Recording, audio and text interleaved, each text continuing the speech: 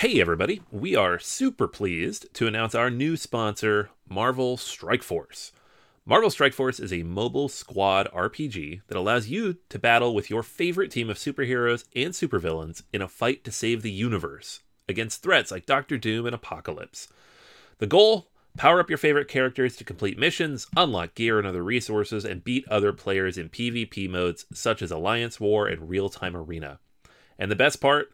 Marvel Strike Force just reached its 6-year anniversary, which means free stuff when you sign up via our unique link in the description. The anniversary consists of weekly events and bonuses. Just complete each event and you'll receive special awards and skins. Make sure to log in each day and every week to take advantage of all the new characters that are being released specifically for this event. This will be Marvel Strike Force's most generous event to date, so don't miss out. If we have received a unique promo code for every new user, please follow our link in the description and use the promo code MAXPOOL, MAXPOOL.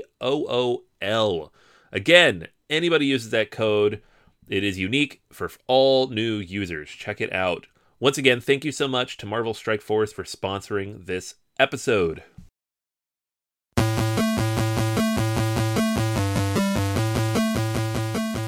Welcome to Board Gamers Anonymous, episode 52. This week, we take a look at our board gaming predictions for 2015. We'll also shout it from the tabletop, manage our acquisition disorders with Spyfall, and roll for the galaxy, and talk about what's hitting our table with Game of Thrones, 2nd edition board game, Ka-Ching, Time's Up, Tile, Recall, and Lost Cities. You're listening to a proud member of the Dice Tower Network, dedicated to bringing podcasters together for the greater good of gaming. It's sort of like Voltron, but with better lip syncing. Find out more at DicetowerNetwork.com.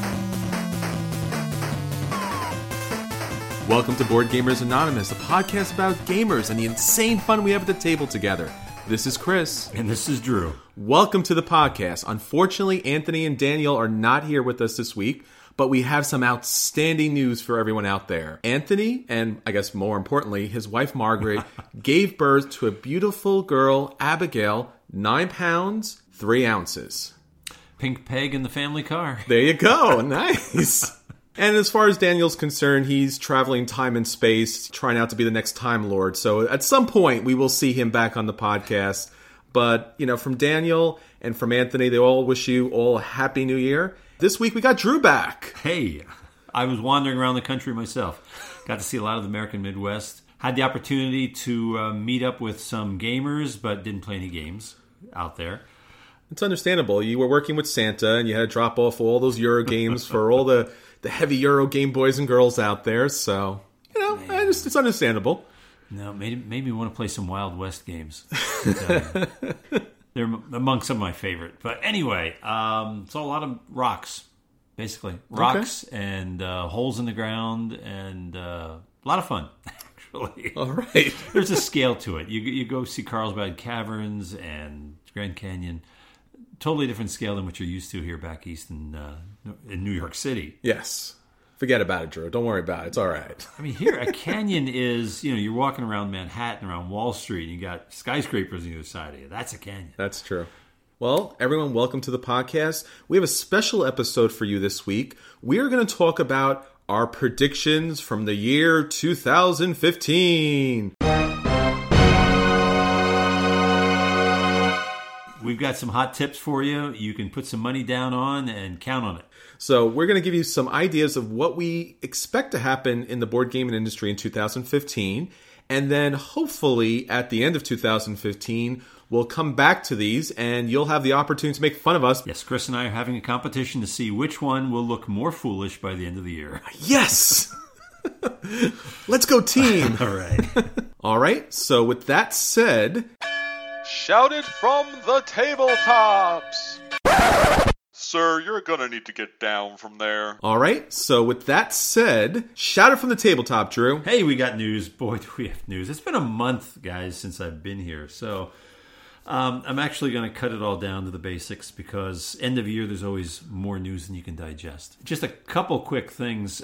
Something I noticed, Google put word out that they are studying e-commerce. They're looking into creating their own online presence because they want to compete with Amazon. They want to compete with everybody. They want to compete with Microsoft and Apple and Amazon. They want to be everything. It just made me wonder, you saw the effect that Amazon has had on Barnes & Noble and most importantly on the friendly local game stores and the prices. What will Google, competing with Amazon, do to the struggling stores that are already trying to keep their head above water? I mean, on the good side, there'll be a broader distribution of games to more people. I mean, as much as we love Cool Stuff Inc. and Miniature Market and so many of the other online stores, most average kind of casual players don't go to those stores. So they typically do go to an Amazon. So if Google kind of jumps into this, board games will get out to more people. It should lower prices if there's going to be competition. There should, right? But I don't know what it'll do to the specialty stores online or the local stores. I mean, the local stores have always had problems with the online stores because the prices, they just can't match them. Yeah. So in order for them to stay, relevant in the industry, they're going to have to offer more tournaments, more special events, more, venue space for gamers and meetups, because you can't do it any other way anymore. Well, here's the thing. Companies like Amazon can afford to run a deficit for a long time. They can be in red ink for years, and people will still invest in them for the future. Google, same thing. They've taken lots of chances, thrown away a lot of money trying things out. They're not afraid to lose money. Brick-and-mortar stores can't do that. They have to make enough money every month to get by. And at the same time, they have a unique opportunity because, this past Christmas I was at the mall, and you see this probably over the last 5-10 years, and right now you can see it's so clear. When you go to a mall, the only thing that you can probably buy anymore is clothes. All those kind of knick-knack stores and item stores are just disappearing every day. It seems like products that you have to try out. Otherwise, everything is always cheaper online, even clothes. But the fact that I need to try it on makes it, an opportunity for the brick and mortar stores to do good. So the same thing with board games. If the brick and mortar has a library and lets you try out some games, you're more likely to just buy it right there and then. So they really need to push for that. They do. Open up some of those boxes and give people a chance to look inside. I mean, we talked about this a lot, over the years, and it's just, when you look at a Euro game, the artwork tends to be a little bit bland sometimes, and, the rule book seems immense, and there's just a lot of bits and pieces. If you have someone sitting down there and playing with you, it changes the experience. You get engaged. You want to buy it right there and then. All right. The next bit of news I wanted to share with you. Cards Against Humanity always has always has a big presence at the end of the year, especially around Black Friday. We know that. Quite the reputation. They've been doing a couple things this year that's caught attention. They're the company that you love to hate. But I also think they're the ones you hate to love because their game can be so mean-spirited and so despicable in some people's eyes, and yet the people behind it and the marketing behind it and what they do with their profits behind the scenes presents quite a different picture. They're always willing to support charities with their funds. They're always coming up with something from a marketing angle, but yet it has a good point behind it. They know the game can't stand on its own. Sure. So they have to come up with some new marketing angles to keep it in front of people, maybe to try and get new buyers. They're brilliant. I give them so much credit to take, basically, it's apples to apples, but, the R-rated version, and their marketing campaigns, their business model, everything that they do seems like it should fail and should fail tremendously and somehow succeeds. So how many people do you know bought their, I'm going to call it a cow patty. You can say poop, but I won't use some of the other words that they've called it. Do you know if anybody's done that? I don't, and I hope never to do. It's the real deal. I mean, okay, cow patties, that's an actual commodity in the Midwest. And that's what they were selling with this most recent campaign. Cow pies. Okay. In the Midwest, they have contests. in Iowa. He lived in Iowa for a number of years. They had pie tossing contests. You take these dried cow patties and you throw them as far as you can, and name the winners. It's a real thing. It's a commodity in some parts of the country. We really need to get board games to these people and get them quickly. I think we need to start doing a board gaming charity just to send them something to do. It's brilliant.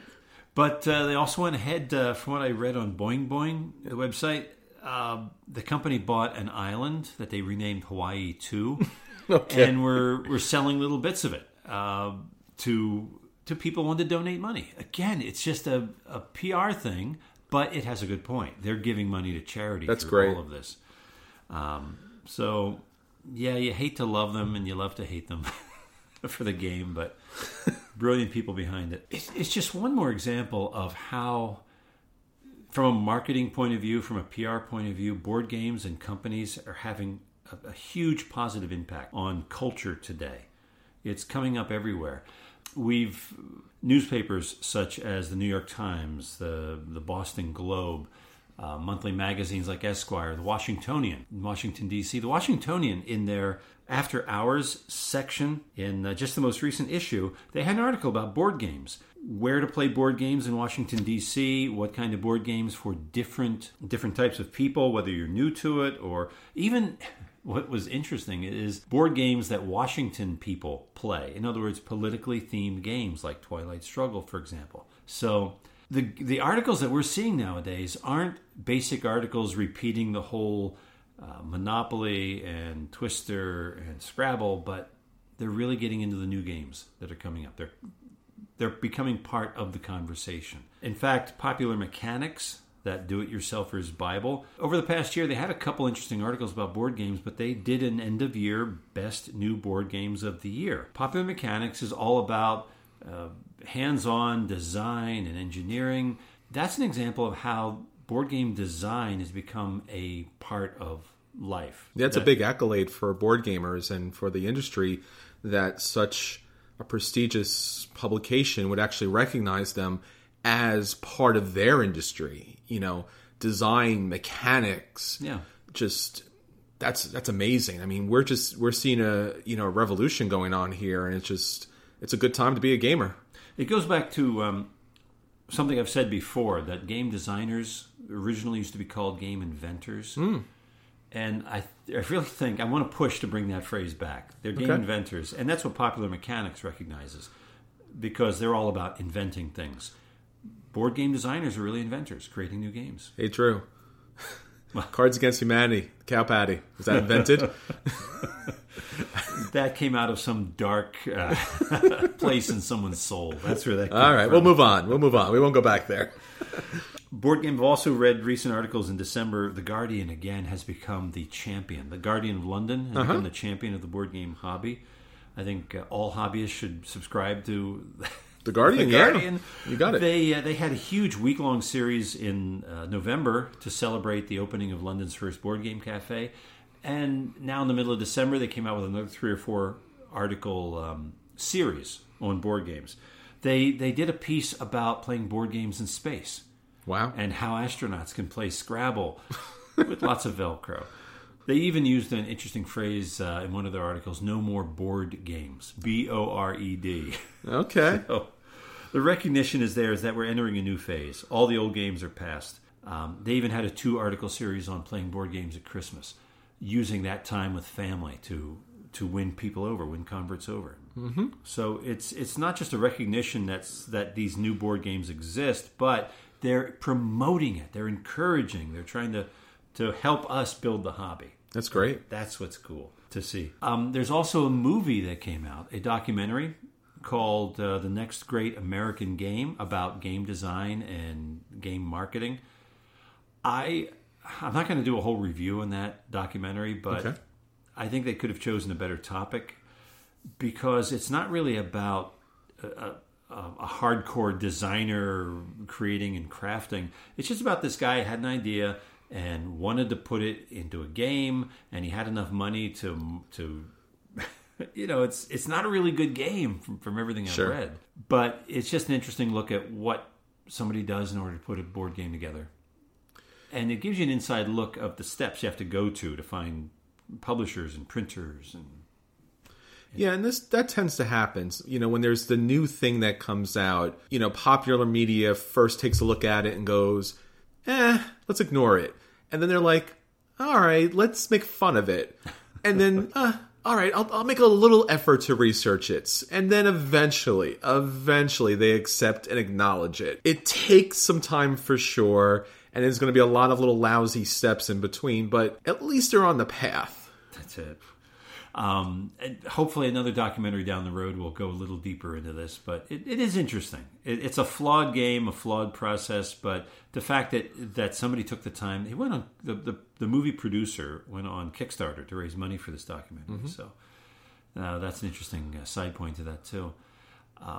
But again, drawing attention to design is our future. Everybody wants to get into design. One other thing before I forget, there's too many things I'm not even going to get to. And I promise I'm going to have links to all these things in the show notes. There's more than we can get to. But there's a pilot program in New York City among the schools. There are 7 schools picked out for this where they're trying to refashion cafeteria time and make it productive and try to avoid the cliques and the fights and the problems. And one of the ways they're doing this is by bringing board games, specifically chess. Okay. Into it. But other board games have been used. They mentioned a few other basic ones that we're familiar with. But that's a start anyway. I guess. It's using that downtime. When I was a kid, cafeteria time, we played Crazy Eights. We played, sometimes we played some Avalon Hill type games. Okay. It was how we used it. Yeah. Kids nowadays are getting away from that, but it's cool to see schools thinking, let's make it productive. Sure. The cafeteria time is a good socialization. That's what school should be about. Learning and socialization. So, and like you said, Drew, positive socialization. So if they could bring a fun activity that brings different people together and think, abstractly, strategically, tactically, analytically, that would be a really good idea and a good use of time. I would love for them to try something other than chess, though. Because that's hard to start right in. Yeah, I understand. It's like the same reason they give Shakespeare in like junior high school. It's like, it's so great. It's like, yes, it is great, but sometimes the canon is just too heavy, and sometimes chess is just too big, and we need to kind of bring it down a step and really first capture their attention before you hit them with things that grandmasters play. Listen, I got to tell you about this because we started binge watching The Wire from the very beginning. 3rd episode of the 1st season. You see, The Wire shows you an inside look at how a drug organization works, all the different levels, hierarchies, and all that. There are a couple kids in the projects playing checkers with chess pieces, and their lieutenant, their immediate boss, comes along and talks about what are you doing? What are you doing? He teaches them chess, but using the vernacular of the streets, of the hierarchy in a drug organization. Without supporting this has nothing to do with drugs or anything. This has to do with writing, interesting writing. The fact that the writers came up with a very curious analogy for teaching chess, and yet it works. Kids can grasp it if you relate chess to something they're familiar with. Yeah. We know that there's so many aspects from playing a game that you gain. Just take a simple worker placement game where you realize you can't do everything. So when I do things in life and I plan activities and I decide what can I accomplish, I go, I can't do everything. Wait a minute. This has happened to me before. I remember this. And then you do what you can. You chain what events you can. You send out people to do what they can do for you. But there's a lot to be learned from games, so that's good. Similar to that, delayed gratification. Yes, absolutely. Kids need to learn that, and that's what board games are a lot. Now, speaking about delayed gratification, how about our acquisition disorders, Drew? And now, our acquisition disorders. Acquisition disorders? That's crazy! All he needs is the base game, nothing else but the base game. The base game and the expansion. See? Nothing else. Just the base game and the expansion and the promos. The base game, the expansion, and the promos, and of course, the upgraded components. Why wouldn't you have the upgraded components? So the base game, the expansion, the promos, and the upgraded components. See? That's not too much, but maybe, I don't know, maybe you might need the explanation. All right, now our acquisition disorders. So this week, I have a game for you. Now, I tend not to be a party gamer just because the games tend to be a little bit light, a little bit silly, and not really engaging. Now, you remember back when we did our Party Games for Gamer episode, so you want to check that out because we went through some really cool games. I have a new one for you that just came out recently. It's not out there for purchase, but it's kind of floating around in a couple of copies here and there. It's called Spyfall. Now, Spyfall is a really interesting game because it's another one of these very simple party games. You'll get your players at the table. The object of the game is everyone gets a card. One player gets the spy card, and the other players get a location card. And the location card is the same for every other player. And then throughout the game, people ask questions because no one knows who the spy is. Now, everybody else is trying to figure out who the spy is. So they might say, like, let's say it's in the desert. And they'll say, yeah, what do you think about the temperature here? And if they ask it to the right person and the spy has not picked up on enough information, they might give away something that shows that they don't know where they're at and that they're the spy. So they might say, yeah, it's really cold out here today. And then at the end of the round, the rest of the group could accuse that person of being a spy, and then they would score points. Now, on the other side, while everyone's asking questions, the spy can get enough information to state where they think they are and then win the game that way. So it's a very simple game. Everyone just gets one secret card and just asks questions, but it seems intellectual and engaging enough that it might be interesting to gamers. So for people who like Werewolf or those social deduction games similar to that, yes, it might be a nice change of pace. Yeah, and it's not that type of game where people are being eliminated, which is the problem with Werewolf. Yeah, there you go. Okay. Sounds like something worth trying out. Yeah. We don't do enough party games. We don't. And for good reason. No, some of them are good. They but make you think. If we get Spyfall, we'll definitely have to play that then. It's not a ripoff of Skyfall? Well, it might be. Okay. The game that I saw I want to play when it comes close enough for me to grab it, is Roll Through the Galaxy.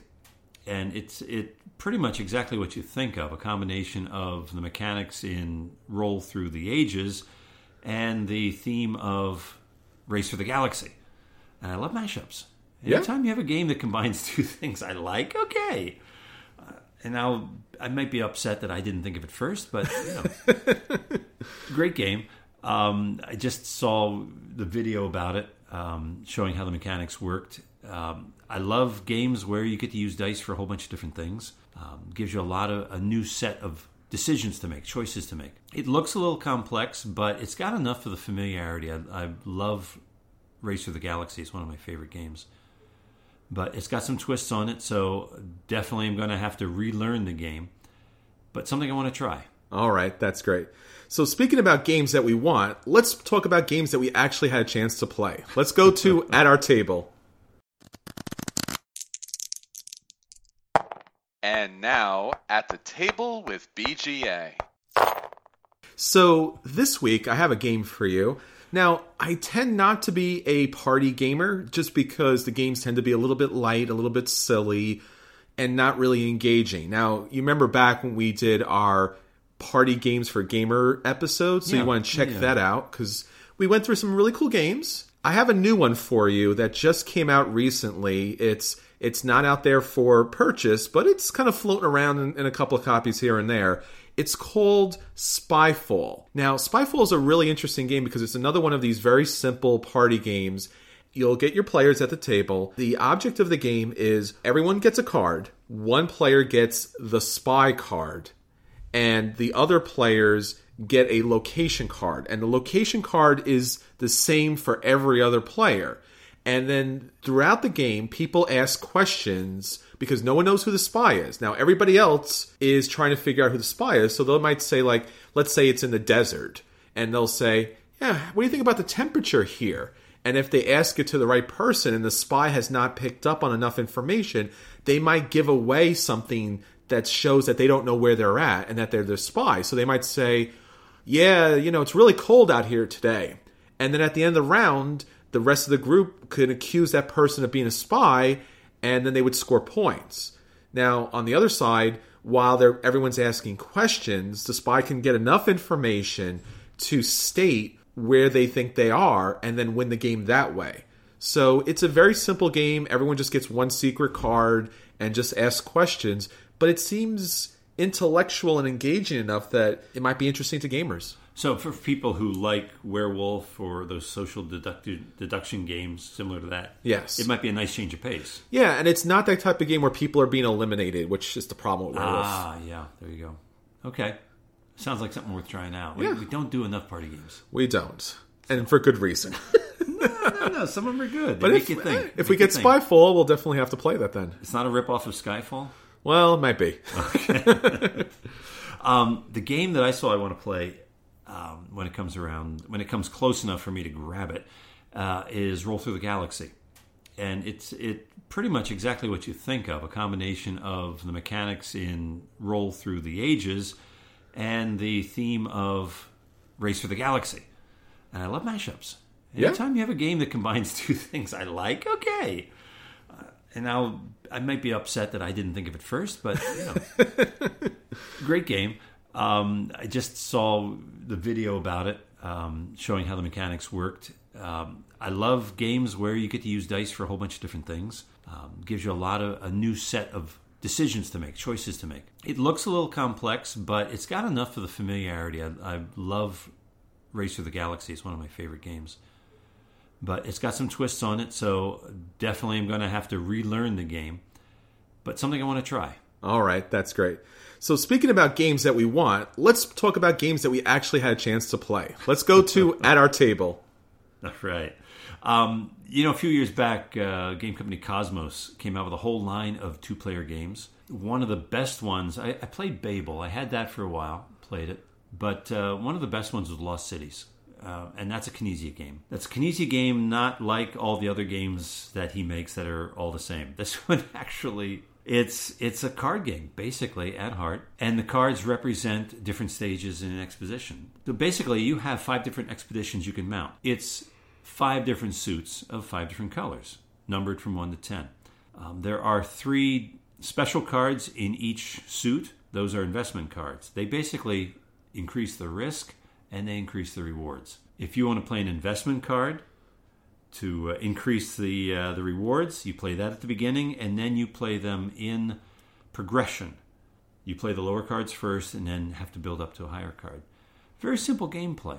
The trick is the discard rule, the discard mechanic. That's what really makes this exciting. You don't just throw away cards you don't want.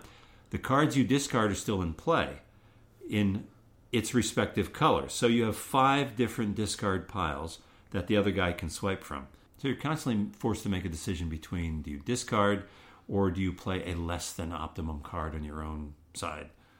You don't know which way to go. Which can mean that you're either giving the opponent an opportunity to pick up a card that they could probably use, or putting down a card that you may need in the future, and you kind of gambling a little bit, so there's a little bit of press your luck in that too. Exactly. You have an expedition that uses the white deck or the white suit.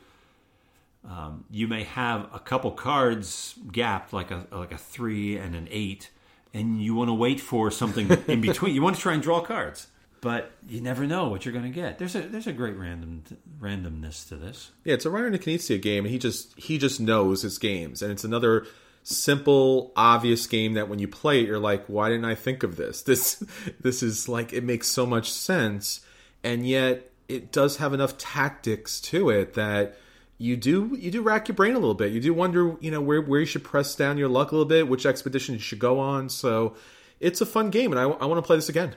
Yeah, definitely. The risk reward is a big factor of that, because actually if you have a strong suit, like if you have 5 or 6 cards in one particular suit, you want to get those investment cards in that color.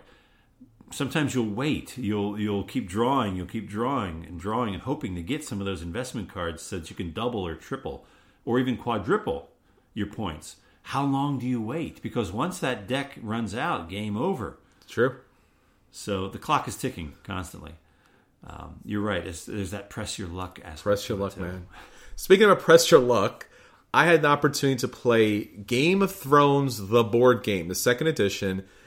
When I was talking about my New Year's resolutions, just the last episode, one of them was to get these Grail games out, get these big games out. Not just the little kind of party games, not just the little micro games, but get these really massive, great games out. And I went to the 20-side store, and there was this guy, Bill, and he was like, "What are you playing?" I'm like, I don't know. I'm looking at a couple of games. He's like, "Do you want to play Game of Thrones?" I'm like, I don't know. Do we want to not be friends anymore? I just met you now. But yeah, all right, I'll play. And Game of Thrones, the board game is known for ruining friendships. It's known for its like 4 or 5 hour gameplay. It's known for being very complex. If you ever look online, there's like 2-3 hour videos explaining the tactics and the strategy. And it was just a very daunting type of experience to sit down at this game. I'm a fan of the show. I really wanted to play the game. And Bill, myself, and another friend, Law, were sitting down. We're relatively new players. I was brand new. Law was brand new. Bill had played once before. Thankfully, we had John and Evan. They had played the game several times before, and they were nice enough to teach us. Thank you, guys. I really enjoyed my time with this game. The game itself, you really have to know the show to really, truly appreciate the game. You don't need to know the show in order to win the game. Just to appreciate the artwork and where you are in this world so that you can kind of understand why things are playing out the way they're playing out. There is a social aspect to this game too, because what you can do is informally create alliances, and then once you create these alliances, you backstab them, because that's what Game of Thrones is all about. So, you know, we're sure we're on the same side, right? Yeah. Okay, I'm going to attack you next round. I'm sorry. You know, had to be done. I was lucky enough to have Bill, who was playing Lannisters. I was playing the Greyjoys. Him and I were kind of, a little bit back and forth, but we kind of stayed on our sides, and it was an enjoyable game. John had the Stark family, and he was coming down. You know, it was one of those situations where it could have went either way, and I held my own. I was really proud about that. Unfortunately, we didn't get to finish the game. I had 5 castles. Evan had 6 castles, and we just ran out of time. But it's not as complicated as it looks. It's not as backstabby as it seems. And honestly, I think I found the formula, because if this game ends friendships, because yes, you will end up attacking your friends in this game. This was a situation where they were not friends, and by the end of the game, we exchanged numbers, and I made 3 new friends. So, unlike Game of Thrones, you can actually make friendships and keep them. If you don't play with friends. If you don't play with friends, you make them friends. That's it. You make new friends. Play with strangers, and it all works out. Yeah, but the game is definitely tense throughout the entire game. You're wondering if someone's going to attack you, because you're right on top of each other. There's no space for, you're trying to guess, is he going to attack me? Because if he does, I have to go defensive. But if he's not, then I really need to get set up for the next round. So it really does have that tense feeling that you're just not sure where the next attack is going to come from. But it was a lot of fun. The houses do play slightly differently, based upon their location and their initial startup. It's an enjoyable game, and I would like to play it again. But you have to realize just how much of a time investment this is. It's the one time I played this, we had to quit before we finished the game too. So it goes on a lot longer than you think. The one problem I find with this game, which is not in the mechanics, but is since the map is so large, you almost have to count on other people to manage other people winning. So if I'm in the north and you're in the south and you're about to win the game, I have to hope, or maybe kind of like pressure other people to keep you from winning, because I can't do anything to stop you. Yeah. I don't like those types of games personally, because it's just like, why aren't you doing the things that you need to do to stop him?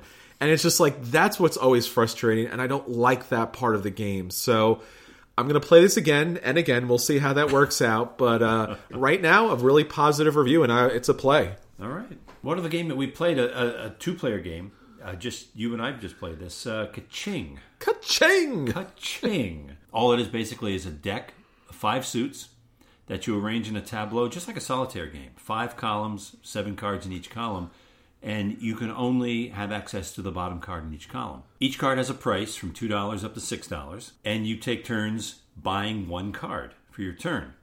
Now, as soon as you have 2 cards in a color, you can multiply those 2 numbers, anywhere from 2 to 6, turn them in, and sell them for that amount of money. So if you happen to have a 3 and a 4, you sell them for $12, 3 times 4. Very simple game like that. It's a lot of fun for kids, multiplication. But there's a little bit of tactics involved, too, in knowing which of those 5 cards to buy.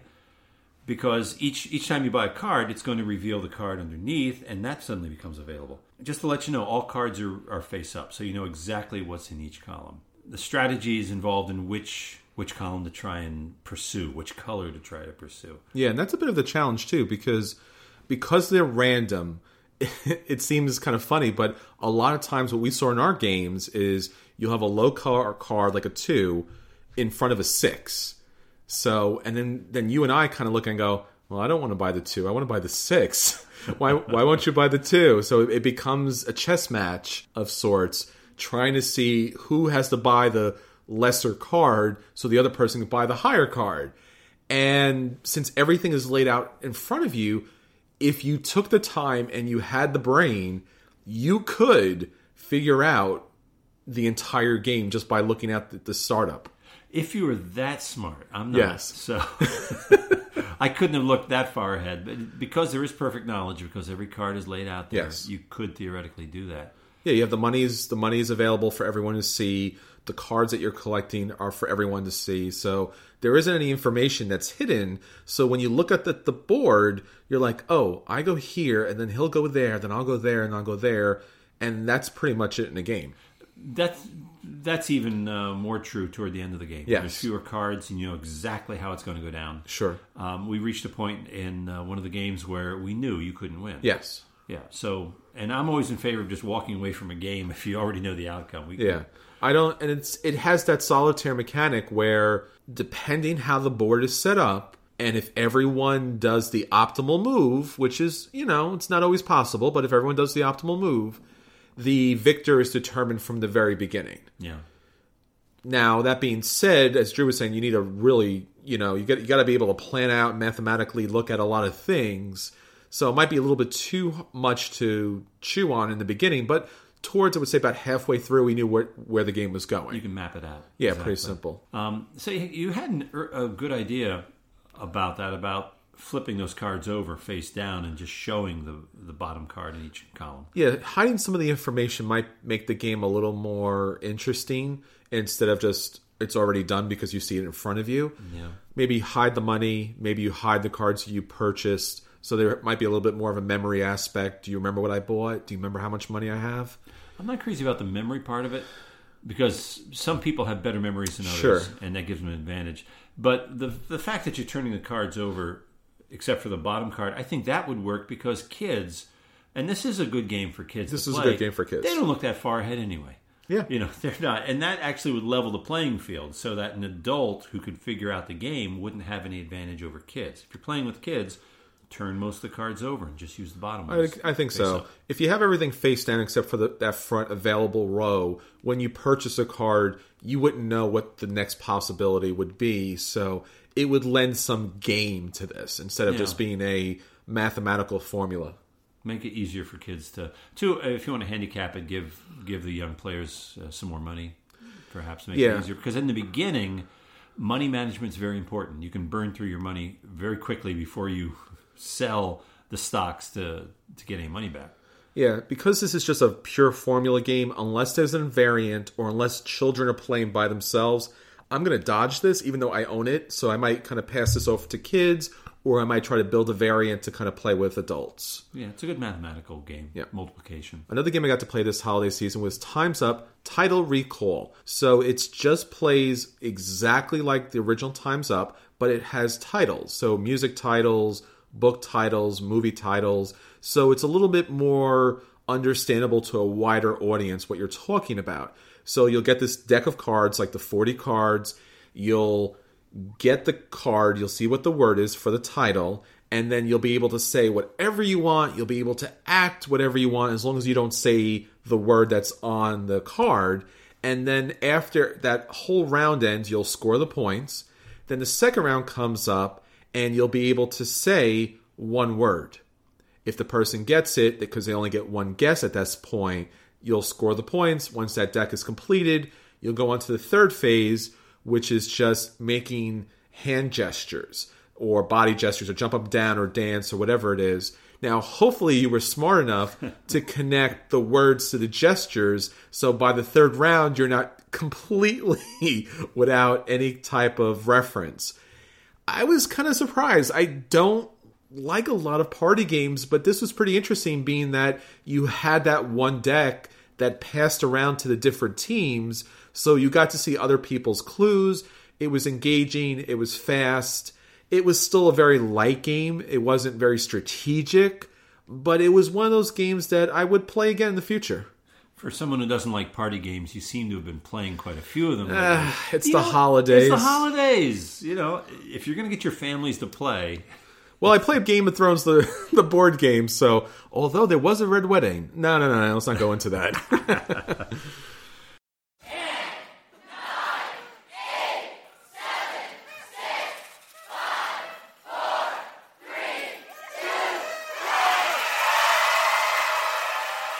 Now, Board Gamers Anonymous looks into the future of 2015. Hey, Drew, you got that Magic 8 Ball somewhere? We got to shake that up. That's going to really help us here. We don't need no stinking 8 Ball. We know it's coming. Top 15. How did you come up with that number? I predicted that we would have just 15 of them. 15. I predict that inflation will hit the top 10 list, and it'll take 15 to cover what used to be covered in 10. Ah, okay. All right, Drew, so why don't you lead us off? Number 15. The most startling one that strikes me is Kickstarter. It's become a part of our culture, gamer culture, but it's already experienced its growth spurt, and it's been through its youth. I predict it's going to hit middle age very soon. Okay. And we've already seen the first evidences of it. More and more companies, established companies, are getting into Kickstarter, launching new programs, new games, or they're taking pre-orders for expansions or deluxe sets or what have you. It's being taken over because too many games are being brought to Kickstarter half thought out.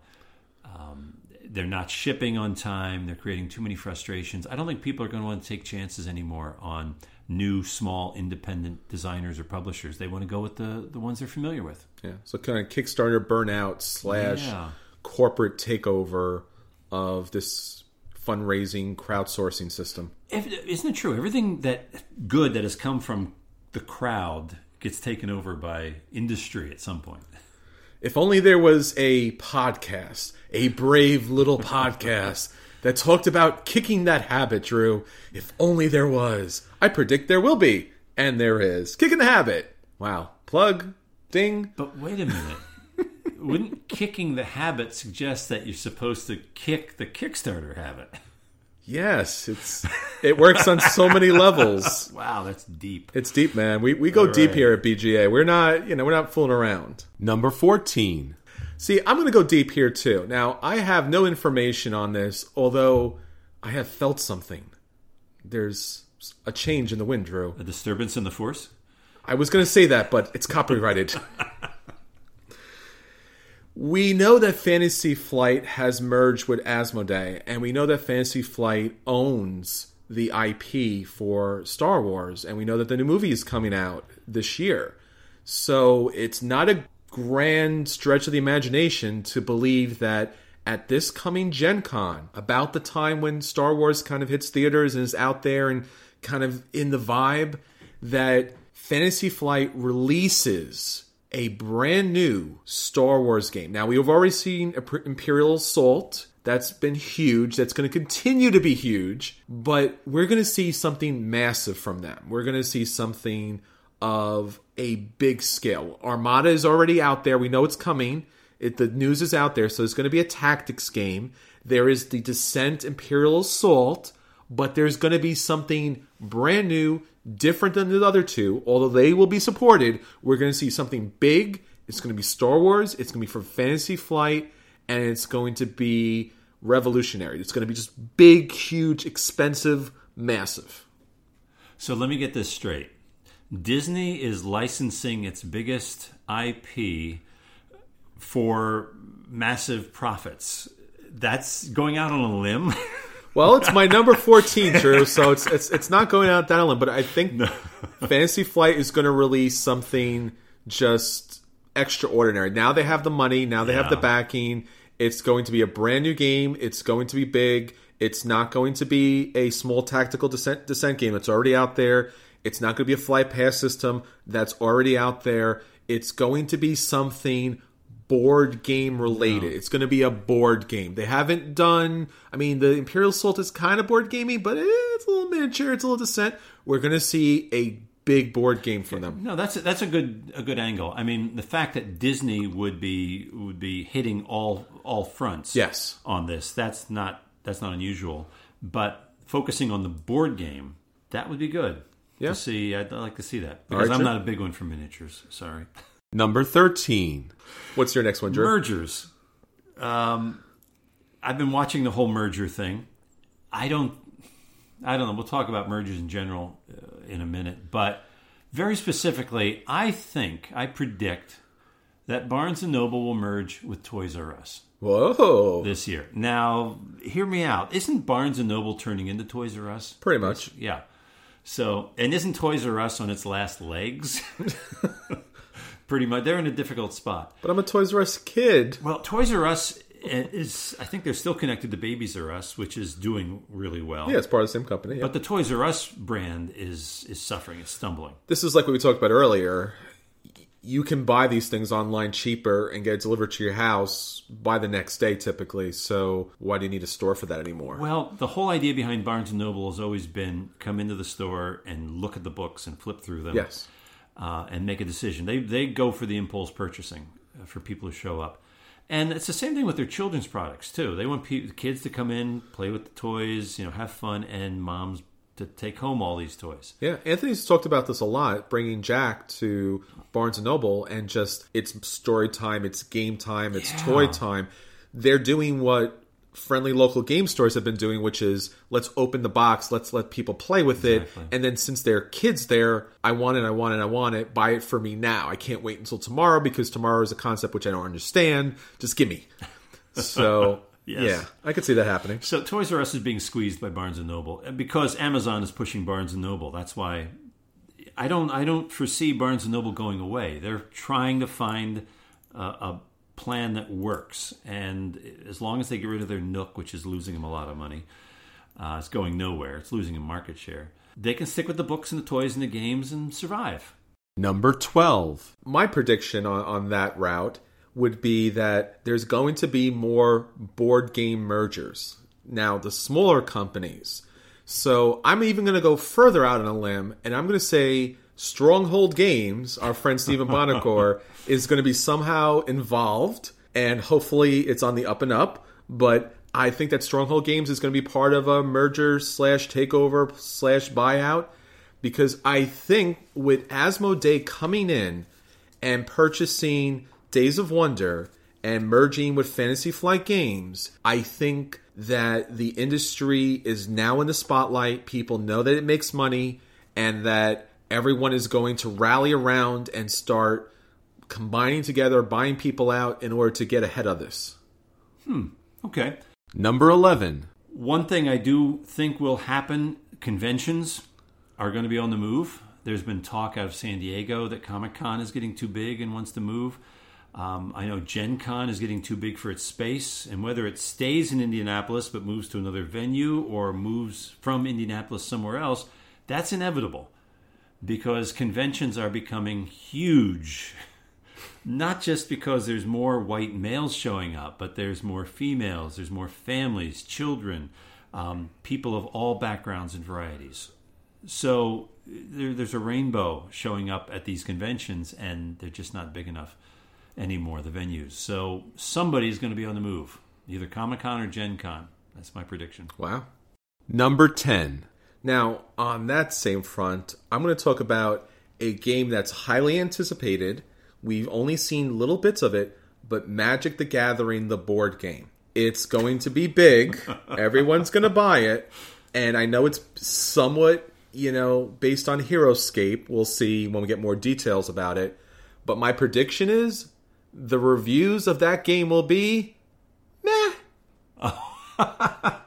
It's inevitable that I think it's going to let down a lot of people. They did well with Lords of Waterdeep, but, it was kind of a game that was adopted by board gamers and, light Euro gamers. Yeah. This is a miniature game that's going to have some serious cost involved in it, and it's going to have more characters that are related to Magic the Gathering, and I don't believe that Magic players have come out in droves to play Lords of Waterdeep. I just think that board gamers have. I don't think it's been the crossover hit like everyone has said. I just think that board gamers have liked it. I like it personally, and I think that's what happened here. I think Magic the Gathering is going to be... The board game version is going to be a step too far. People will buy it up, but I think it's just going to be okay, and I think it's going to just drop off the market, and I think this is going to be a game that you're going to see on sale at a heavy discount before the end of the year. Oh, man. Okay, very specific prediction. That's pretty good. Yep. Number 9. I have a specific prediction. I believe that sometime before the end of the year, we are all going to be playing and talking about our analog games. Okay. So a new definition for what games? Because, well, video games are more and more being described as digital because because we have so many different platforms, the console, the PC, the tablet. You can't call them all video games, but the word we're hearing more and more is digital. So they're all digital games. And whenever you have digital, you're going to have analog. It happened with watches, our digital watches, and we tried to come up with a name for our old watches that had the hands and that turned around in circles. They're analog. Yeah. I'm seeing that more and more also. We're playing analog games, and we're designing analog games. I like it. It's going to simplify the whole discussion. You're either playing digital or you're playing analog. Wow. And some games may combine the two at some point in the future. So I believe we're all going to start getting used to that. A-N-A-L-O-G. Very simple. 6 letters, analog. Wow. Yeah, I think that's an interesting thing that I've started to see too as, growing up with games, video games and board games, but I guess for my generation, video games, especially Generation X, that it's so much a part of my life that I don't think of it as being something separate. Like, oh, you happen to play video games. Like, no, everyone does. Doesn't everybody? So it's going to just be a part of our normal day. Like, oh, I raided the village. And I read the newspaper. So yeah, I mean, that's interesting. And especially that video games have been so massive, especially with the iPad games and the Facebook games, that everyone's playing it. Your mom, your dad, your grandparents are playing it. Yeah, this would be the Coke versus the Pepsi. Which flavor do you want to play? Digital versus analog. Yeah. Yeah, there won't be that division, Eurogame versus Ameritrash. It'll be like, hey, let's play some analog games. One or the other. I like it, Drew. All right. Number 8. What do you got for us, Chris? Well, on that same note, we have seen in our industry more and more apps and iPhones and devices being used in board games. It's technology. It's the way we should be going. And it's, you see this in Alchemist. You've seen this in a lot of different games. And I think for 2015, probably towards the end of the year, I think there's going to be a backlash. Really? I think the analog board gamers are just going to get tired of what's going to be just a gimmick. Now, I know that there are a lot of gamers out there who are trying to make this a thing. Like One Night Ultimate Werewolf, having that app is outstanding. I love that app because it allows everyone to play. Yeah. But I think the idea that you have to use the app so often in a game, or that's a main part of the game, only takes away from the game. The social aspect of it, yeah. I understand, having an app is good in some circumstances because you don't want to have to print out like these massive books like, Arabian Nights, right? Having everything in an app would be nice. But at the same time, what makes board gaming, analog gaming so great is the tactile feel, the social aspect, putting your phone away. And I think by the end of the year, there'll be a pushback against this. I think there'll be a little bit of a revolution in that way. Interesting. Until someone could at least figure out a more subtle way of integrating sure, until we get in with analog. Yeah, definitely. Man. Number 7. Another trend I'm going to see I think we're going to see in games is that they're going to continue getting shorter and shorter. Maybe smaller and smaller too. We've seen that with games like Love Letter and even Coup. It's just not even a full deck of cards, just a few cards, and that's it. People sitting around a table. I wouldn't actually call them mini games, but it's just more compact. And games have always the optimum time for games, analog games, have been seen as 90 minutes. Sure. And I think that's going to become more and more of a rule. That's going to be the top level of games. Okay. Because people don't want to spend 2-3 hours at a game that they're going to get frustrated with unless they love Battlestar Galactica. I do. I don't mind playing a long game. But we're going to see, I think we're going to see a shy away from that. Okay. Unless you're war gamers, those war gamers, they love their 8-hour games. But no, shorter and shorter. No. You just watch the awards given in this coming year. Okay. And use that 90 minutes. See how many games over 90 minutes win awards. Okay. So the games will be fitting into that time frame more and more. Yeah. Okay. And even shorter half-hour games. We'll see more of those. Number 6. Now, I'm going to say for the board gaming industry that we're going to see not just a trend, but I'm predicting that we're going to see designers and publishers coming out with deluxe games from the start.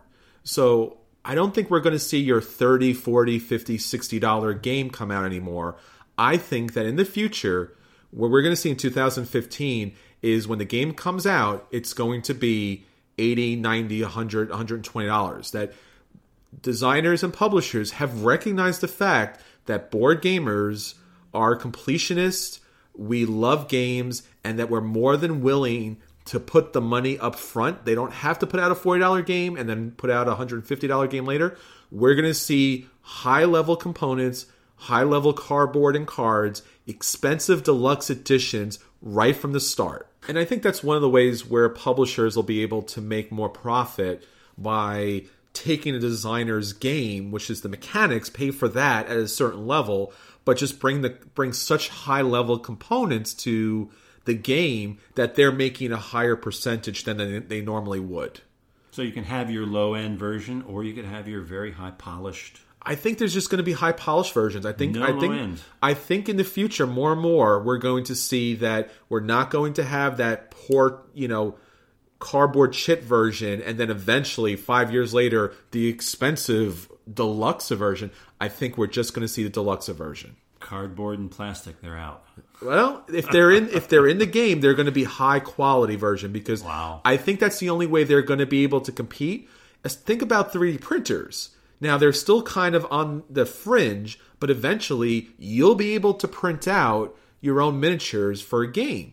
So the only way that board game companies are going to be able to stay in business is by producing a higher quality product than you can print out at home. Number 5. I believe that in the coming year, we are going to see women designers being nominated for awards. I don't know if we're ready yet to see awards actually being given to them, but we think that there are enough women designers out there creating good quality games. They deserve some recognition. I also think that more and more women are going to be getting into the design of board games. I mean, we see more and more design programs in colleges around the country, even locally, NYU. So the more that these design programs are opened up to more people, we're going to see more women step up. We see more women playing games. So why not, take the next step and these women design games? Let's see what they have to teach us. Big game for 2015 that'll be designed by a woman? I wouldn't say a big game. No, I wouldn't. But the fact is that there are women out there designing games. Okay. That there are women out there designing games that deserve our attention. Okay. Something. They're going to get recognition this year. Number 4. So I got a prediction here, and this is, once again, out of nowhere, but I feel it. The force is legally distinctly speaking to me. It's strong in this one. I think we're going to see or have announced this year a reprint of El Grande. Now, El Grande, for many of you, either is one of the best games of all time or a game you've never played and never heard of. Because the game has been out of print. It's been a shame for our industry. And I think this is the year that they're going to bring out a reprint of El Grande. Sadly, that's been like the number one prediction for a number of years now. Well, this is the year. It's not. You think it's going to happen? It's going to happen this year, Drew. Well, I will admit that it's long overdue, but that doesn't mean it's going to happen. I just said it's going to happen. Then it must. Okay, that means it's going to happen. The point is, it should happen. It better happen. It's going to happen. I just said it's going to happen in 2015. Are you not listening to the podcast? Okay, so put in your pre-orders now. You should. Send your money to who? Who owns the rights to it right now? It doesn't matter. It's going to happen. If I have to go reprint this game myself, it'll happen. Okay, so keep listening to this podcast, and we will tell you at what point during the year that this is back in print, so you can order it. There you go. It needs to be, definitely. Definitely. Number 3. One of the top predictions, and sadly, this isn't something that I have to go out on a limb on, but board game cafes are going to continue growing. We're going to see more and more of them in this country and around the world. But the sad part of that is it's going to come, I think, at the expense of the friendly local game stores. Not all around the country. I'm noticing that game stores are still strong in smaller towns, in more, I wouldn't say suburban, I wouldn't even say rural, but, middle America, small town America.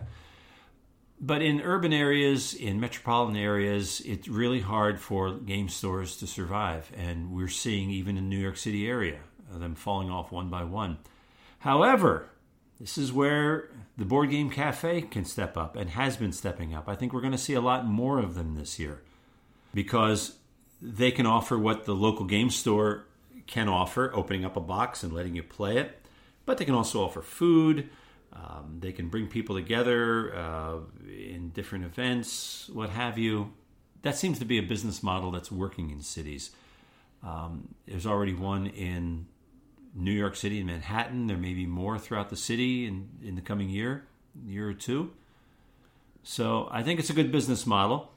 But I wouldn't abandon the friendly local game store yet because in middle America, in the small town America, it's going to keep going strong. And it's going to be a bastion of gaming in those small towns. Number 2, my prediction for 2015 is a Kickstarter prediction. Now, as Drew has mentioned, he sees the somewhat end of the smaller independent game designer. But I think that for 2015, the biggest board game on Kickstarter is going to be Jamie Stegmaier's Scythe by Stonemaier Games. Oh, so you're buying into the hype. I'm not buying into the hype. I am already on the Kickstarter waiting for this. Jamie admits it's like this thing got away from him. He did not expect this kind of... Well, all you have to say is Agricola meets Kemet, and we're like, done. You're there. It's basically like chocolate in my peanut butter in my chocolate, worker placement in my war game in my worker placement. Yeah, I'll do that. Well, it's something else I like about that is Stonemaier Games puts out some very good stuff, some high quality stuff. This is their first venture, I think, into a non-in-house, a game that was designed in-house. Let's put it that way. This is not something that Jamie had anything to do with. But they're working with another designer to create this game and bring it to market. So it's nice to see basically a company which started out self-publishing, expanding and bringing more people into its stable of designers. I think it has the right artwork. I think it has the right company. I think it has the right man behind the Kickstarter. I've been watching, reviewing, and talking about Kickstarter for the last 6 months. And nobody does it better than Jamie as far as that's concerned. Now, there are bigger Kickstarters like Zombicide where they just throw out miniatures and people eat that up. But I think this is the year. I think the stars have aligned. I think everything is in the right place. And I think this is going to be the game. I think this is going to blow away. The percentage here is just going to be enormous. Yeah, I agree with you on that. Definitely. And now, our number 1. The one where I'm really going to take a chance on this because I think... This is your biggest prediction for 2015, Drew. This is a big one. The fans deserve a big one, Drew. Because it's something we want to anticipate even more than Scythe. We really want to see this happen. Bring it, Drew. I predict... Here it comes. That there will be Hold on. Stand back. That there will be a new skin for Love Letter. Bam! That's it. Drop the mic. You can count on that, baby. Take that to the bank. Really? That's it? That's it. You're going to make some money on this one. God, I actually, one of my ideas for the coming year was thinking that, okay, all these like Munchkin will stop having variations and Love Letter that people are going to be... No, it's going to just keep on going. There's going to be another dozen Munchkins, another dozen skins for Love Letter. It's just... Way to go out on a limb there, Drew. Why not? Why not? Next year, I'll predict the end of this trend, but for this year, no, just roll with it. Just go with it. Well, there you go. Our predictions for 2015. Some brave, some bold, and then some that were Drew's. All right, so that's it for this week's episode. So be sure to keep in contact with us on Facebook, Twitter, Board Game Geek, and especially at our website, BoardGamersAnonymous.com. Until next time, this is Chris. And this is Drew. And I predict that in the year 2015, you will finally join us at the table.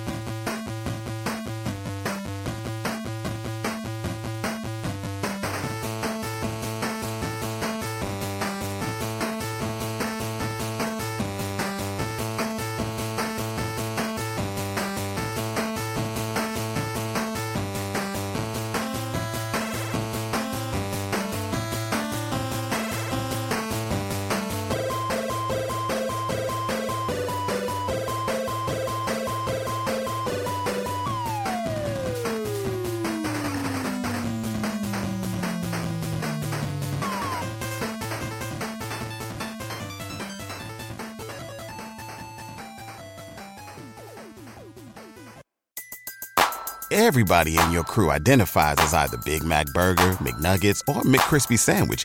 But you're the Filet-O-Fish Sandwich all day. That crispy fish, that savory tartar sauce, that melty cheese, that pillowy bun. Yeah, you get it. Every time. And if you love the Filet-O-Fish, right now you can catch two of the classics you love for just $6. Limited time only. Price and participation may vary. Cannot be combined with any other offer. Single item at regular price. Ba-da-ba-ba-ba.